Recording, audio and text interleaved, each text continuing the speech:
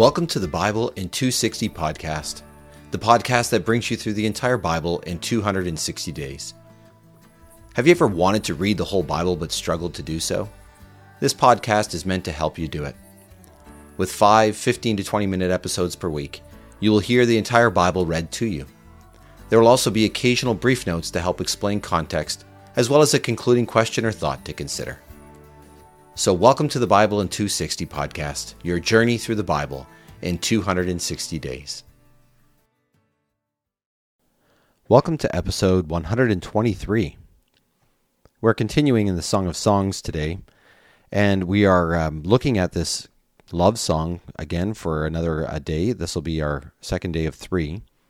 And I hope as we read through this, it'll encourage your heart with the fact that God is not embarrassed by sex. He's not the one who thinks it's a bad thing. He invented it. And this song is really a song celebrating the joyful love of a husband and a wife. In our second passage today from 2 Thessalonians, we'll actually begin to see a warning from the Apostle Paul about judgment on people as they await the final day. And so our episode today is Joyful Love and Judgment. But let's begin today with Song of Songs, chapter 4, 5, and 6. The lover to his beloved. Oh, you are beautiful, my darling. Oh, you are beautiful. Your eyes behind your veil are like doves. Your hair is like a flock of female goats descending from Mount Gilead. Your teeth are like a flock of newly shorn sheep coming up from the washing place. Each of them has a twin, and not one of them is missing. Your lips are like a scarlet thread. Your mouth is lovely. Your forehead behind your veil is like a slice of pomegranate. Your neck is like the Tower of David, built with courses of stones. 1,000 shields are hung on it, all shields of valiant warriors.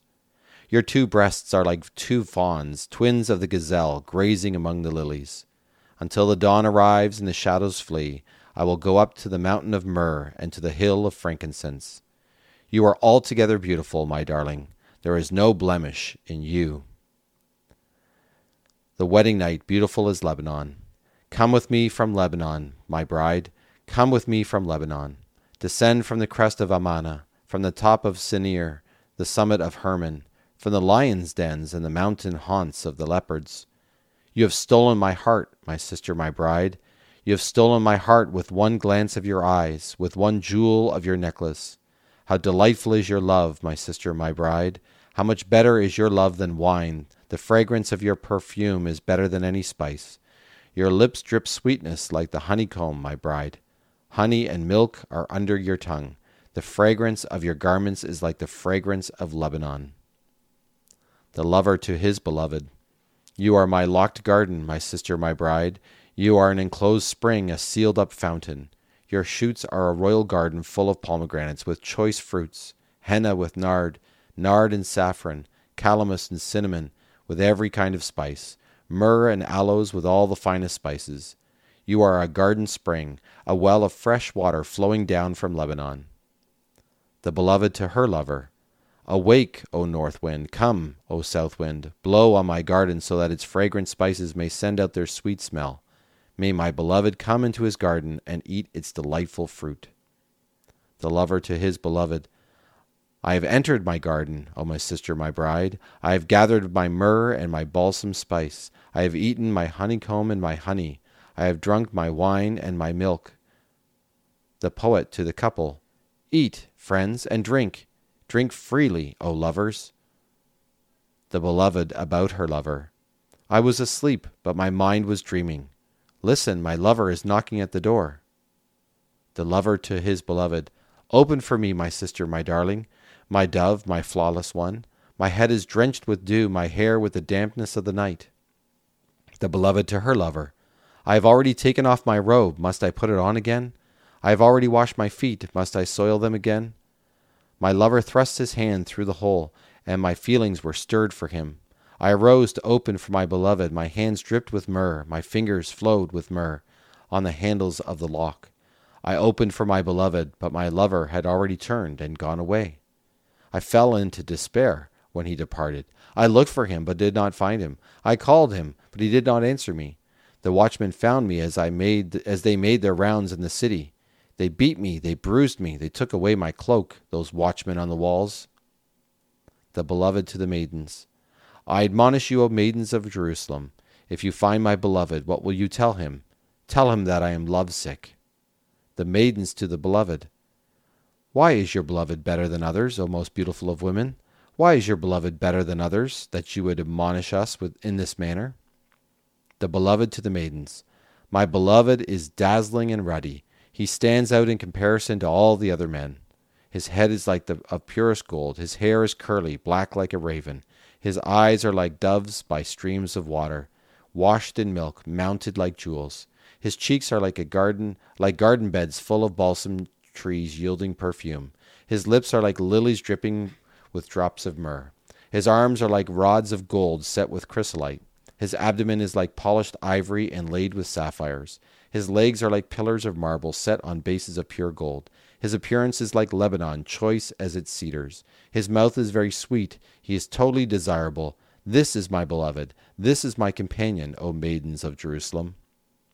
The maidens to the beloved. Where has your beloved gone, O most beautiful among women? Where has your beloved turned? Tell us that we may seek him with you. The beloved to the maidens. My beloved has gone down to his garden, to the flower beds of his balsam spices, to graze in the gardens and to gather lilies. The beloved about her lover. I am my lover's, and my lover is mine. He grazes among the lilies. The lover to his beloved. My darling, you are as beautiful as Tirzah, as lovely as Jerusalem, as awe-inspiring as bannered armies. Turn your eyes away from me. They overwhelm me. Your hair is like a flock of goats descending from Mount Gilead. Your teeth are like a flock of sheep coming up from the washing. Each has its twin. Not one of them is missing. Like a slice of pomegranate is your forehead behind your veil. There may be 60 queens and 80 concubines, and young women without number. But she is unique, my dove, my perfect one. She is the special daughter of her mother. She is the favorite of the one who bore her. The maidens saw her and complimented her. The queens and concubines praised her. Who is this who appears like the dawn, beautiful as the moon, bright as the sun, awe-inspiring as the stars in procession? The lover to his beloved. I went down to the orchard of walnut trees, to look for the blossoms of the valley, to see if the vines had budded or if the pomegranates were in bloom. I was beside myself with joy. There, please give me your myrrh, O daughter of my princely people. The lover to his beloved. Turn, turn, O perfect one, turn, turn, that I may stare at you. The beloved to her lover. Why do you gaze upon the perfect one like the dance of the Mahanaim? And actually, that's where we're going to have to leave it off in Song of Songs at the end of chapter 6, and we'll see chapter 7 and 8 in our next episode. And there's another, again, picture of God's design of love between a husband and a wife in all of its beauty. And now we'll go to 2 Thessalonians chapter 1. This is a second letter the Apostle Paul is writing to the church in Thessalonica. And here is chapter 1. From Paul and Silvanus and Timothy to the church of the Thessalonians in God our Father and the Lord Jesus Christ. Grace and peace to you from God the Father and the Lord Jesus Christ. We ought to thank God always for you, brothers and sisters, and rightly so, because your faith flourishes more and more, and the love of each one of you for one another is even greater. As a result, we ourselves boast about you in the churches of God for your perseverance and faith in all the persecutions and afflictions you are enduring. This is evidence of God's righteous judgment, to make you worthy of the kingdom of God, for which in fact you are suffering. For it is right for God to repay with affliction those who afflict you, and to you who are being afflicted to give rest together with us when the Lord Jesus is revealed from heaven with his mighty angels. With flaming fire, he will mete out punishment on those who do not know God and do not obey the gospel of our Lord Jesus. They will undergo the penalty of eternal destruction, away from the presence of the Lord and from the glory of his strength. When he comes to be glorified among the saints and be admired on that day among all who have believed, and you did in fact believe our testimony. And in this regard we pray for you always, that our God will make you worthy of his calling and fulfill by his power your every desire for goodness and every work of faith, that the name of the Lord Jesus may be glorified in you, and you in him, according to the grace of our God and the Lord Jesus Christ. And so we have the Apostle Paul here warning about destruction to come. He'll do more in this letter as well, but he's encouraging in the midst of the persecution that they're experiencing, in the midst of the painful things that are going on because they're Christians. He's saying, do not despair, do not give up, because justice will ultimately come from God, and we can count on him. And this is one of the reasons, by the way, that throughout history, those who are Christians have understood this in this way, understand that when they are persecuted for their faith, they do not attack back, they do not fight back, but they trust God to bring the justice that's necessary, and that ultimately their desire and their goal is even for their persecutors to come to saving faith in Jesus and find hope and relief, really, from the judgment that would await them otherwise. And so it's food for thought. How much do we really love people? We think about love today, joyful love of the sexual love between a man and a woman. But what about the love we have for God, the love for other people, and the love, even as Jesus calls us, for our enemies? And that love is meant to be to share the good news of Jesus so that they too would escape the judgment that awaits all those who do not put their faith and trust in Jesus. Thanks for listening to the Bible in 260 podcast.